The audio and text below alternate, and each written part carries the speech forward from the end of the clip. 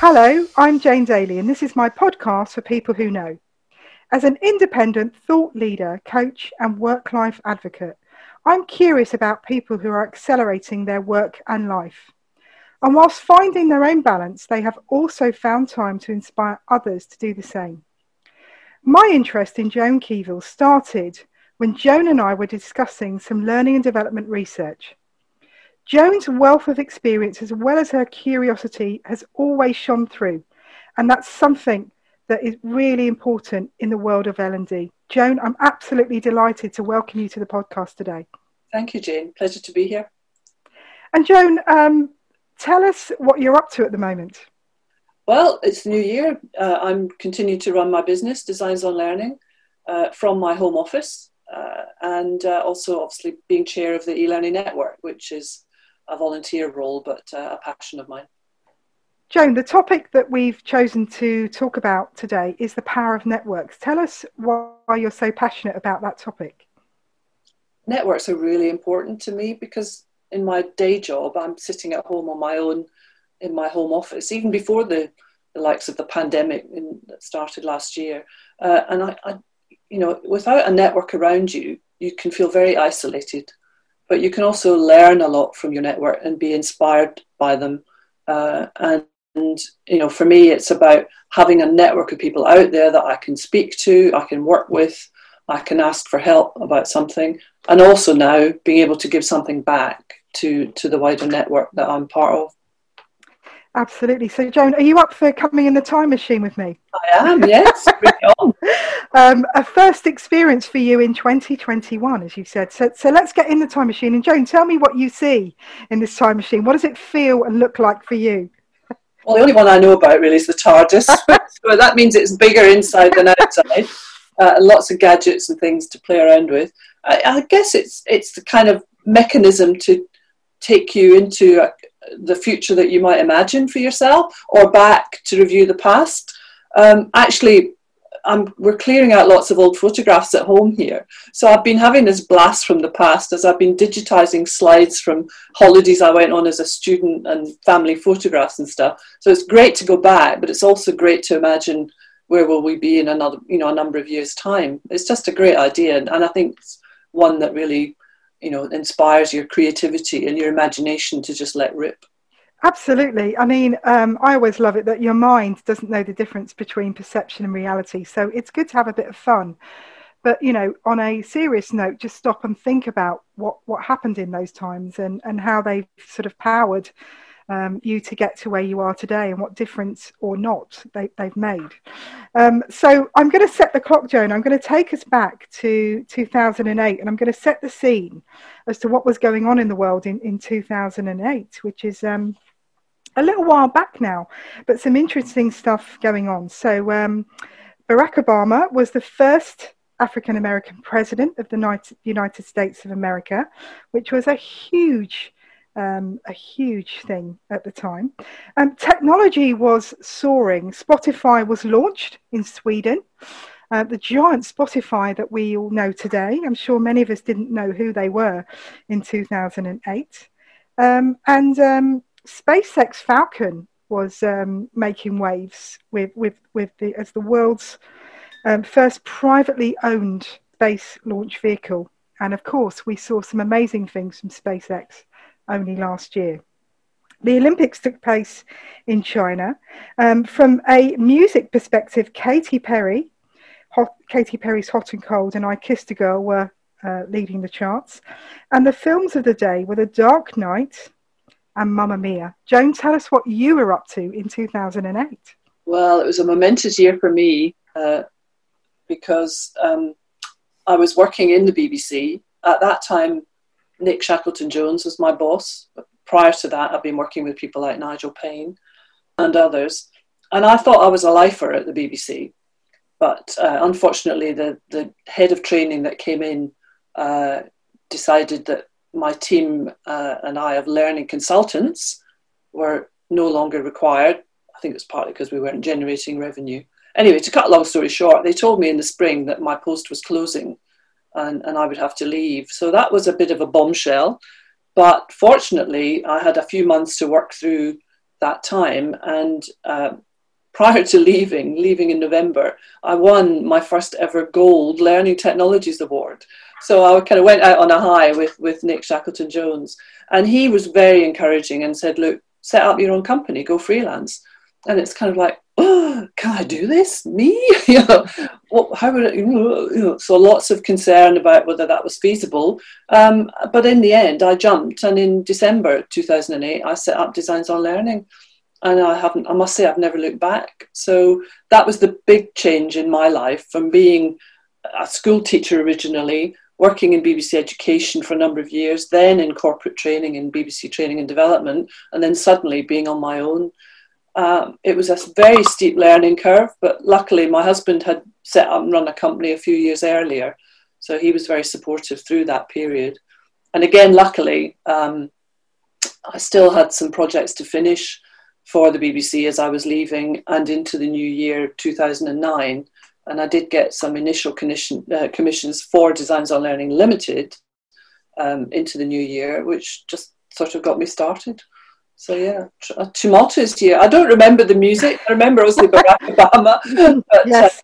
Some of the music passed me by, and it took me a while to get onto the digital music, into the swing of that. But yeah, that's why I chose that year to talk about, really.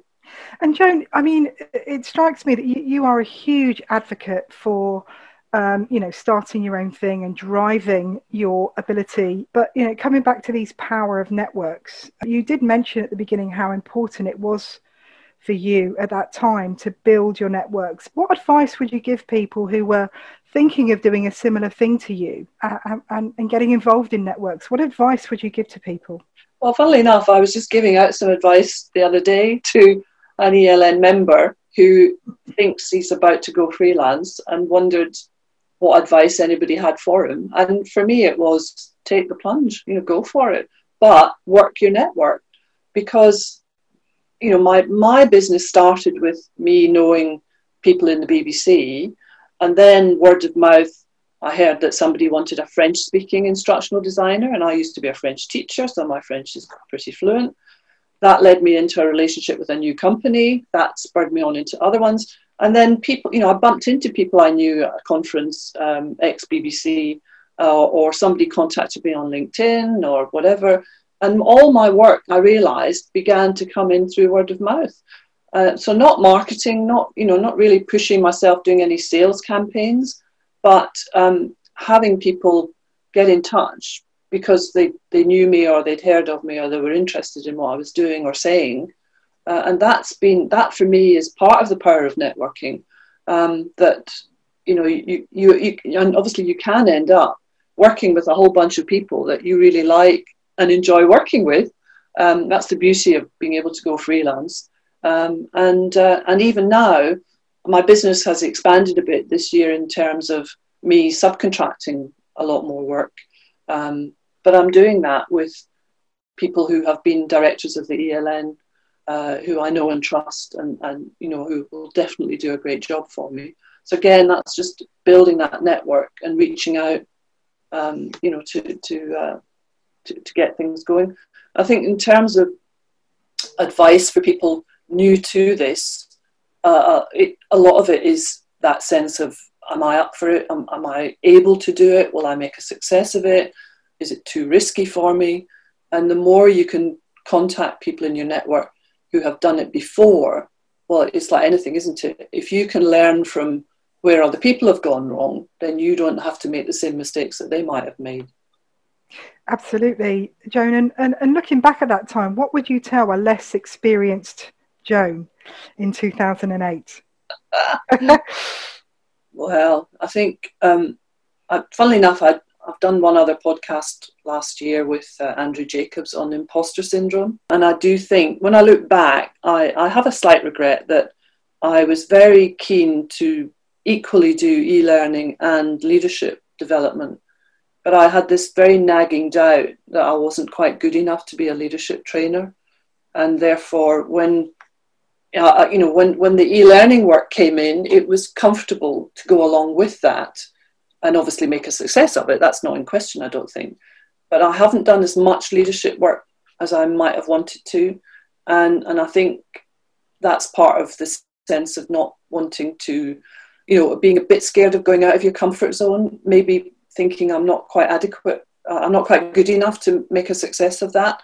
And you know what the irony is? The BBC paid for me to do a master's degree in management learning and leadership before I left the BBC. And I had all this, knowledge in my head, but I was lacking the practical experience that made me feel, I would be more confident doing it. So there's an awful lot in there, I think, just to unpick that a bit about, whether you do feel confident, whether you are confident or not, whether you just take a jump and go for it and learn from failure or learn from any mistakes, or just generally reflect on how you could do it better another time. And I mean, I think it's really interesting what you were saying about leadership, but in 2008, leadership was in a very different place, Joan, to where it is today as well. And it needs to evolve so much further anyway. But at that time, it was like a bit of a club, wasn't it? It was very much, I think about my own career and getting involved in some leadership stuff. And there was as there is today, most of the money spent in L&D is spent on leadership, but it is in question as to what value that really adds. And I think that at that time it was quite difficult. So you need to be less hard on yourself, is what I'm saying to you. But Joan, let's get back in this time machine and move to 2021, as we are in now, right at the beginning of 2021. Tell us about what you are observing and how you're coping with this situation. I'm normally I'm a glass half full person, and I'm normally optimistic, energetic, keen to get stuck into things.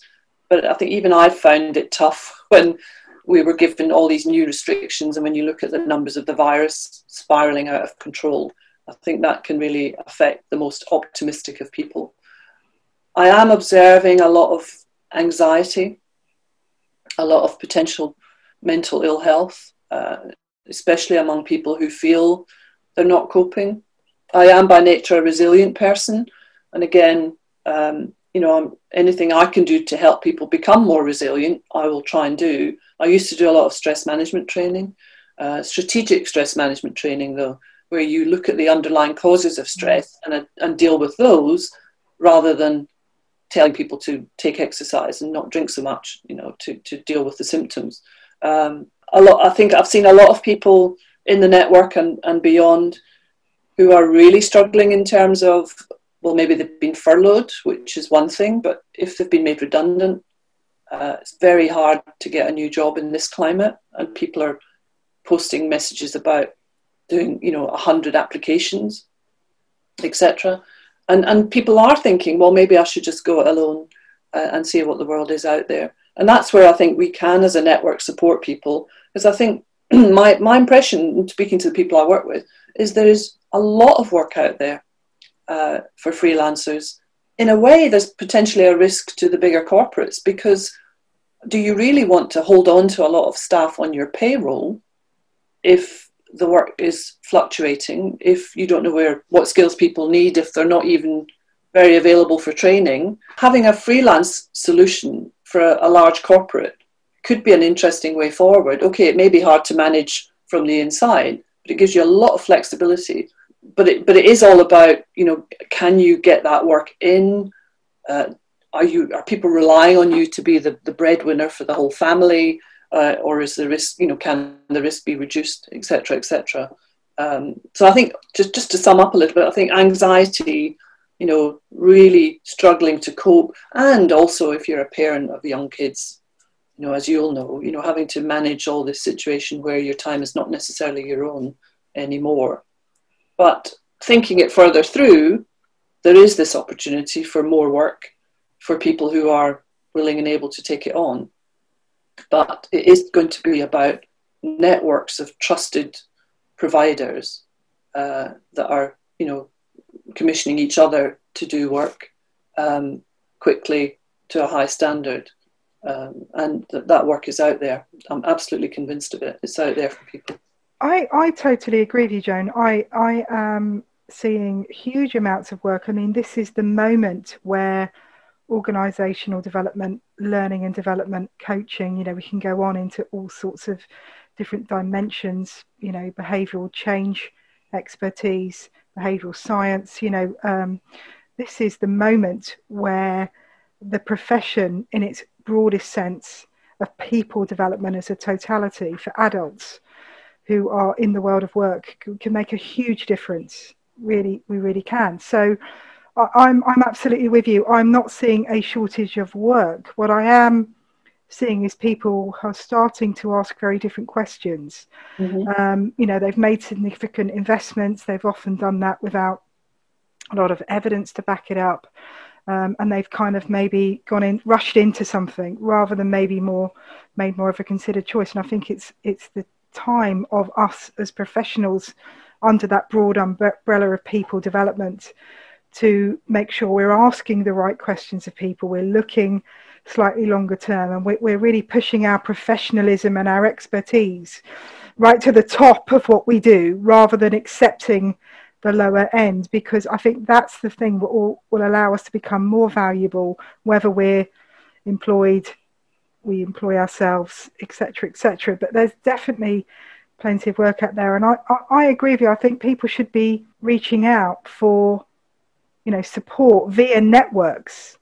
And the word that you used is trust. Tell me a bit more about, think about people that are not used to networking and how they can work out whether they trust something, because it's often the reason people don't join networks, because of the trust element.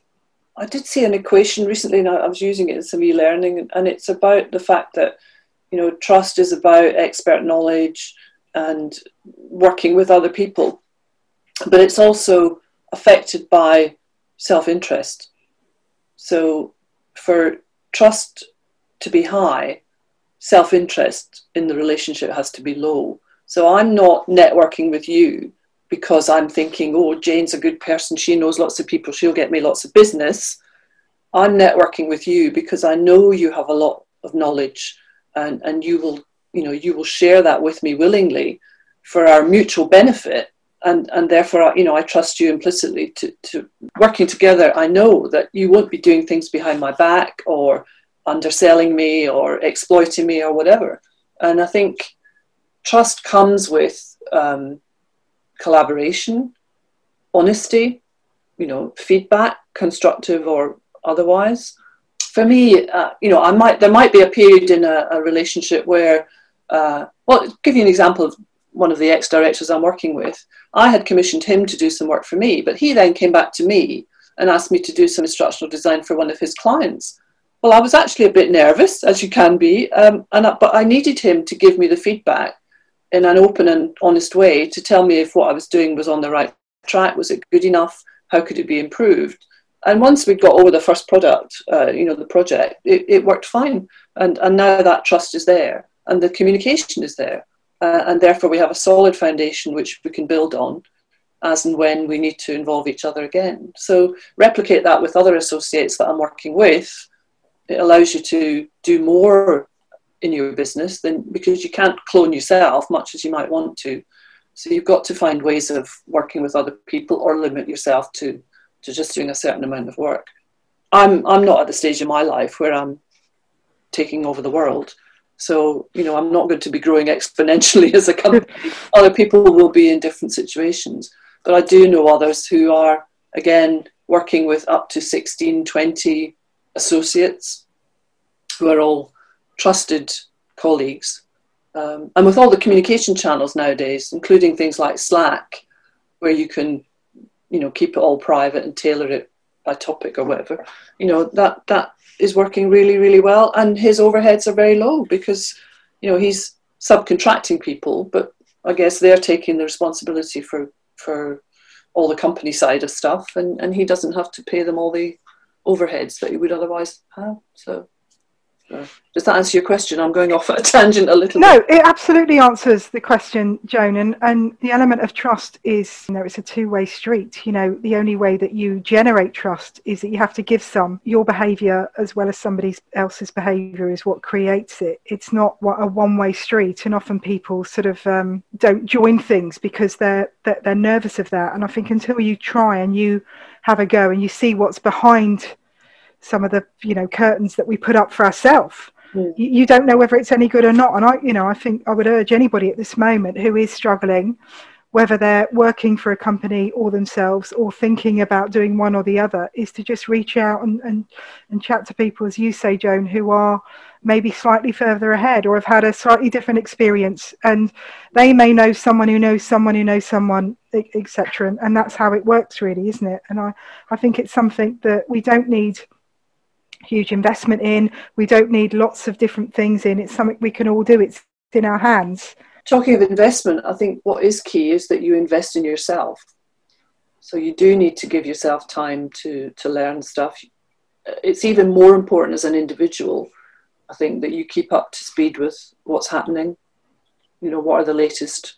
Well, they might be fads or they might be absolutely goal-changing initiatives, but you can't sit on your own in a dark room and just, be very focused on one thing. You've got to have that wider perception and understanding of what's going on out there. As you say, you're observing the world. How is the world changing? What's different? Well, actually, everybody's working from home. Okay, what does that mean for people? What are the skills that they need, you need to teach other people, or that other people need to learn, or that you need to learn? Because I guess in all of this recent change, it's not a new thing, but people keep talking about a skill shortage. And you sort of start to despair because you've been in the learning and development industry, sort of like me, most of your life. And you think, are we still not getting this right? What can we do, as you say, to make an impact? So that for me is about being able to identify the skills gaps and doing stuff to fill them, and helping people to see where the effort should go. So, for example, I've spent some time over the summer last year helping people transition a face-to-face training workshop to virtual delivery. One was Adobe Connect, another was Zoom, another will be Teams. But I've been working with clients on that basis of that conversion. And it's thankfully, touch wood, it's going very well, because we don't know when it'll all end. But you can't stand still, basically. No, you absolutely can't. You can't stand still, Joan. And on that note, I think we should move this time machine forward a little bit and see what it's going to be like in 2030. Now, if we listen to the experts, people like McKinsey, Deloitte, Boston Consulting Group, etc., all of those different people that are doing more advanced predictive analysis, whatever that means, including the World Economic Forum, there is a belief that by 2030 there'll be many less people in full-time employment. So there won't be this sort of, contract for life, as you mentioned earlier. And we're seeing that erode year after year, but it will be an extreme where there could be only around 30% of people that are contracted to an organisation, which is a very different position to where we are today. So lots more work will be contingent or gig, whatever title you'd like to give it. So for you, what are your hopes and dreams for this industry? What do you foresee? I think possibly, if I can say so without offending anybody, a more professional approach. And I don't mean that in any derogatory way, but it is the case at the moment where somebody can just decide one day that they want to be an e-learning designer or whatever, and they just start without necessarily having what I would call the underpinning theory, knowledge, background, expertise. Despite all our best efforts, there's still a huge amount of page-turning e-learning out there that should just really be a PDF or a PowerPoint. How do we move away from that? We shouldn't be allowing that kind of thing anymore. We need to be focusing on real behaviour changing stuff that makes a difference. And we need the industry and our bosses in the corporates, etc., to stop counting throughput. And I speak as I've done a lot of compliance training. It's not just about saying 9,000 people in my company have completed a GDPR course and I can prove it. It's about them being able to say, because we got everybody through this training program and we looked at the impact on our performance, we now know that we have avoided X number of really serious data breaches as a result. It's that impact on people's behaviour that we need to be preaching about and shouting about from the rooftops. So I know there's a lot of talk in the industry about, moving away from being what Andrew Jacobs calls the shopkeeper to being the engineer. And I know that there's still a lot of people in L&D who are not at the top table. I mean, back in BBC training days, the Director General launched a strategy called Creative Futures. And I was lucky enough to work with the HR department to go around all the heads of networks and things and say, right, what skills do your people need to deliver this business strategy? And that was then the beginning of a new round of, training and learning initiatives. Now that must be, well, I left the BBC in 2008, so that must have been 15 years ago. So there's a little bit of me with my deja vu hat on thinking, what, again? So how could we make this change going forward so that we can leave that conversation behind and we know that everybody's pointing in the right direction, asking the right questions, challenging solutions that are maybe not really fit for purpose, and not accepting a solution without an analysis of the impact and the evidence afterwards to confirm that it wasn't effective. Because when you think the amount of money that's being spent on L&D, e-learning, whatever, I mean, is it millions or billions? It's huge. It's billions. It's now just over, if you look at Statistica, just over $400 billion. So yeah, and that doesn't include coaching, Joan. That's just what's reported on learning and development. That doesn't include, so that would be things that people spend money on. There'll be internal things that L&D and other teams around the business are doing as well. So we can probably double that, if not make it much higher. But only between 7 to 10%. And the figures I'm quoting here are from the last Emerald Works report, who now own the Towards Maturity data. But that's also from Josh Spersin's work that he did with Deloitte. Between 7 and 10% can be proven to stick. So it's not a good story, and a lot of people don't like to hear that story, Joan, but I think coming back to your word on professionalism, I totally agree with you, and I do worry that there's a lot of talk, oh, L&D now need to be marketing, or it needs to be this, or it now needs to be that, and we need to stop that. Behavioural science, learning science, whatever you want to call it, design science, all of that stuff are incredibly important, and as we move to a much more complex world of work, volatile, complex, adaptive, whatever words you want to use, we need to even step it up further, and we can't even cope today with what we're dealing with, let alone cope with workforces that are not employed by people. So you can't even ring fence people. I mean, you and I are slightly more mature. I'm going to use that word, more experienced.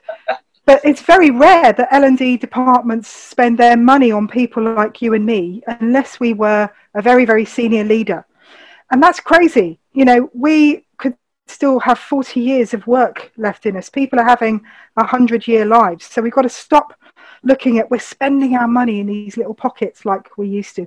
We don't have unlimited resources. And I think spending them wisely to make us more professional, it is a huge opportunity, Joan. And I really like your thinking. But I'm going to be really brave now and ask you a question about women. Look, as an inspirational woman in the industry, someone that I absolutely look up to, and you are incredibly professional, Joan, and a delight to talk to you, very challenging, and I love that.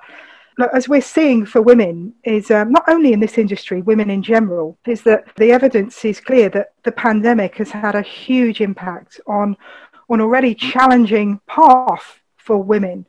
What advice would you give to somebody who's looking to progress their career into a more senior role where it's much more challenging for women? What advice would you give them? Tricky one, isn't it?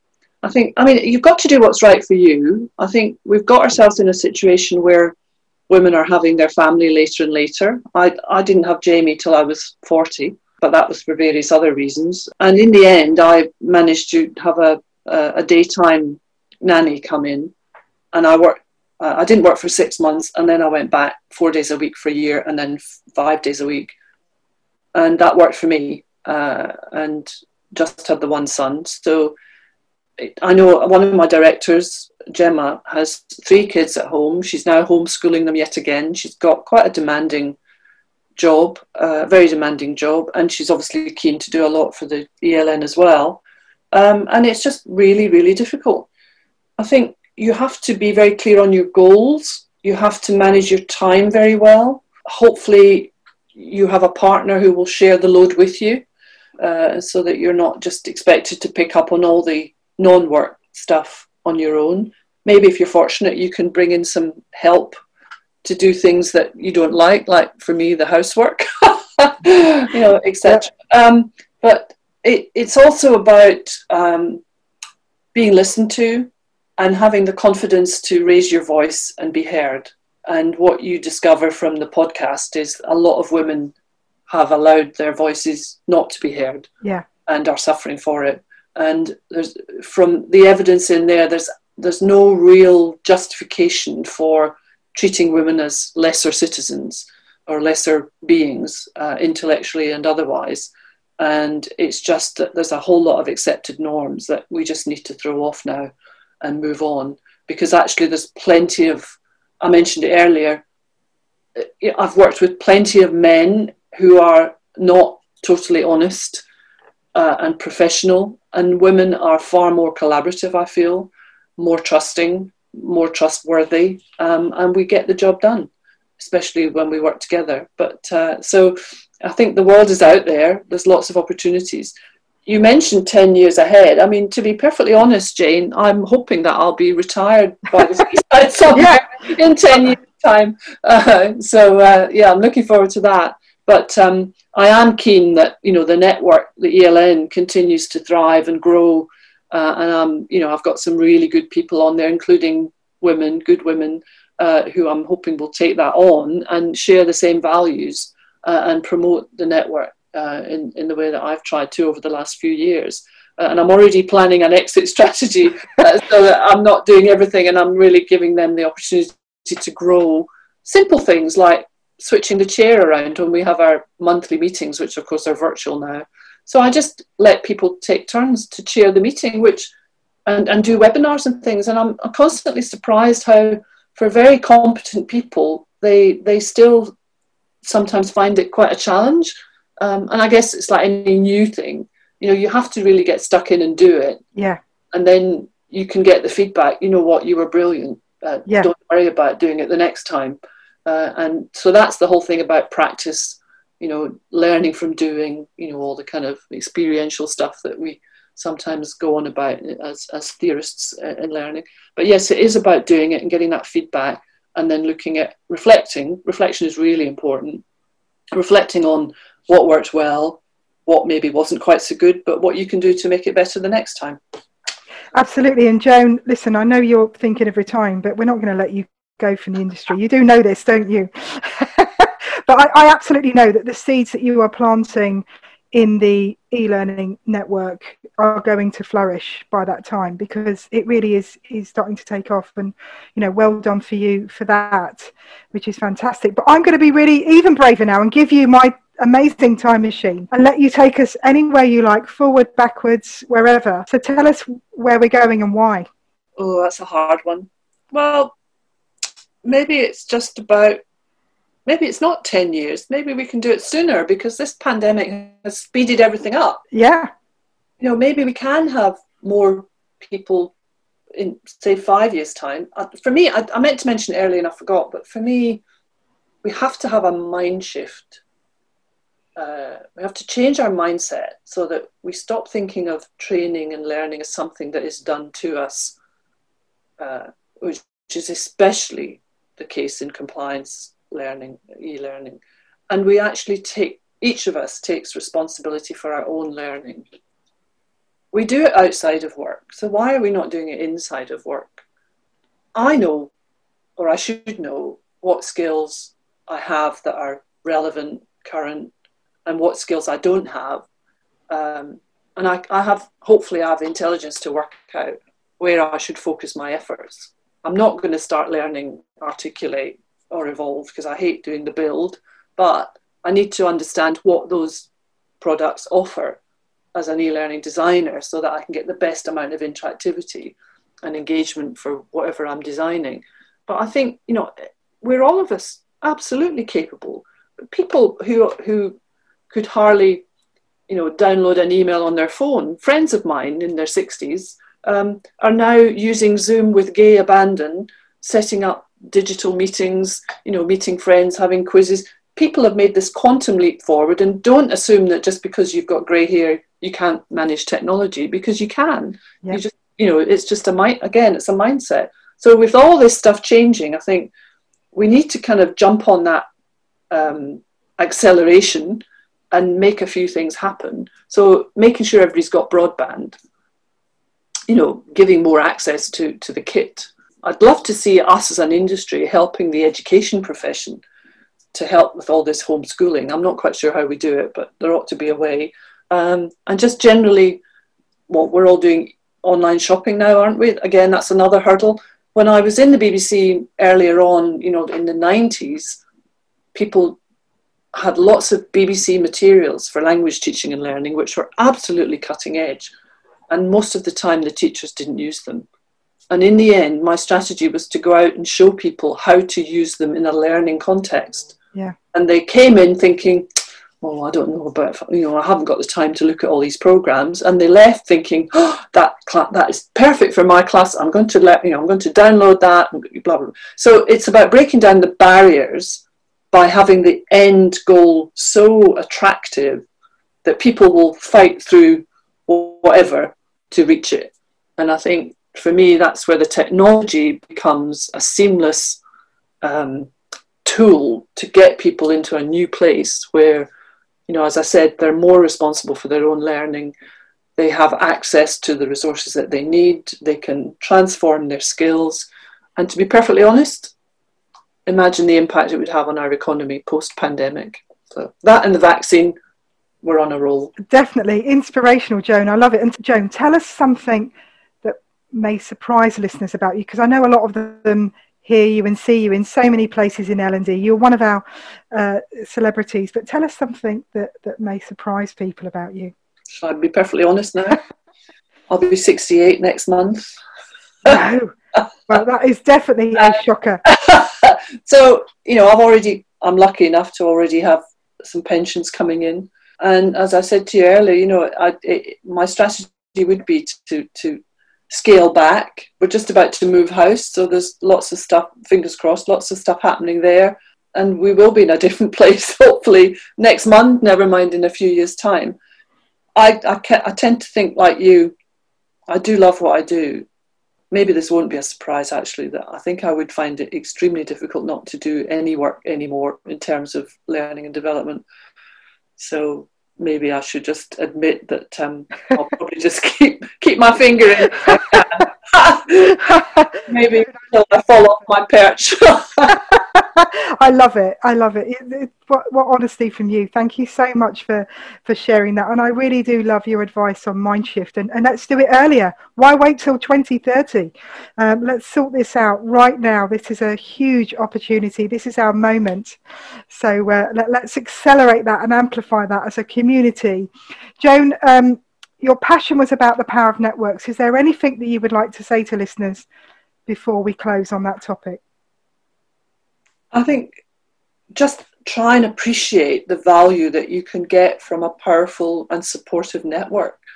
I would say it's no longer what you know, because knowledge changes so fast. It's who you know.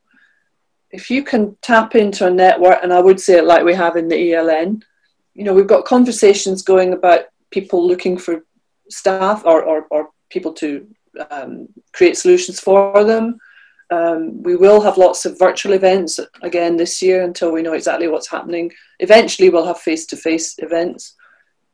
But I at the conference, actually, I introduced it a few years ago. I actually do a speed dating session, and I have a whistle or a bell or something. And I say to people, right, prepare an elevator pitch about yourself. You've got 1 minute. Now pair up. I give my elevator pitch to you. You then give your elevator pitch to me. And then you move on and you do the same with another person and another and another. And that in about half an hour, 40 minutes, you can meet, almost that many people at the conference, when you can't always do that on your own because maybe you're a bit shy, you don't like to start a conversation, you don't know where to begin. And that the buzz that you get, the reason I have to have a whistle is you cannot hear yourself speak. Yeah. The excitement, the energy is fantastic. And I think that's what we miss about also the face-to-face things at the moment, is that meeting of new people. and building new relationships. We can do it online and we'll get through this and we'll get back together again. But, you know, just it's also what keeps you young. You've got to, you know, if you've got lots of energetic people around you with great ideas and great creativity, you can't possibly sit and grow old and look back on the past and wish there was something you'd done that you didn't do. It's just, it doesn't work. So go for it, build your network and make the most of it. Joan, all I can do is thank you so much for joining me on the podcast today and sharing your expertise and your passion for the power of networks. Thank you so much. It's been my pleasure. Thank you, Jane. And thank you to the listeners as well out there. This is one episode of many. There's lots more episodes of People Who Know Work Life podcasts out there. We've also got articles, research, all sorts of things for you to explore, and experts as well. So please don't forget to have a look at the website. For now, I'll close it there. Thank you.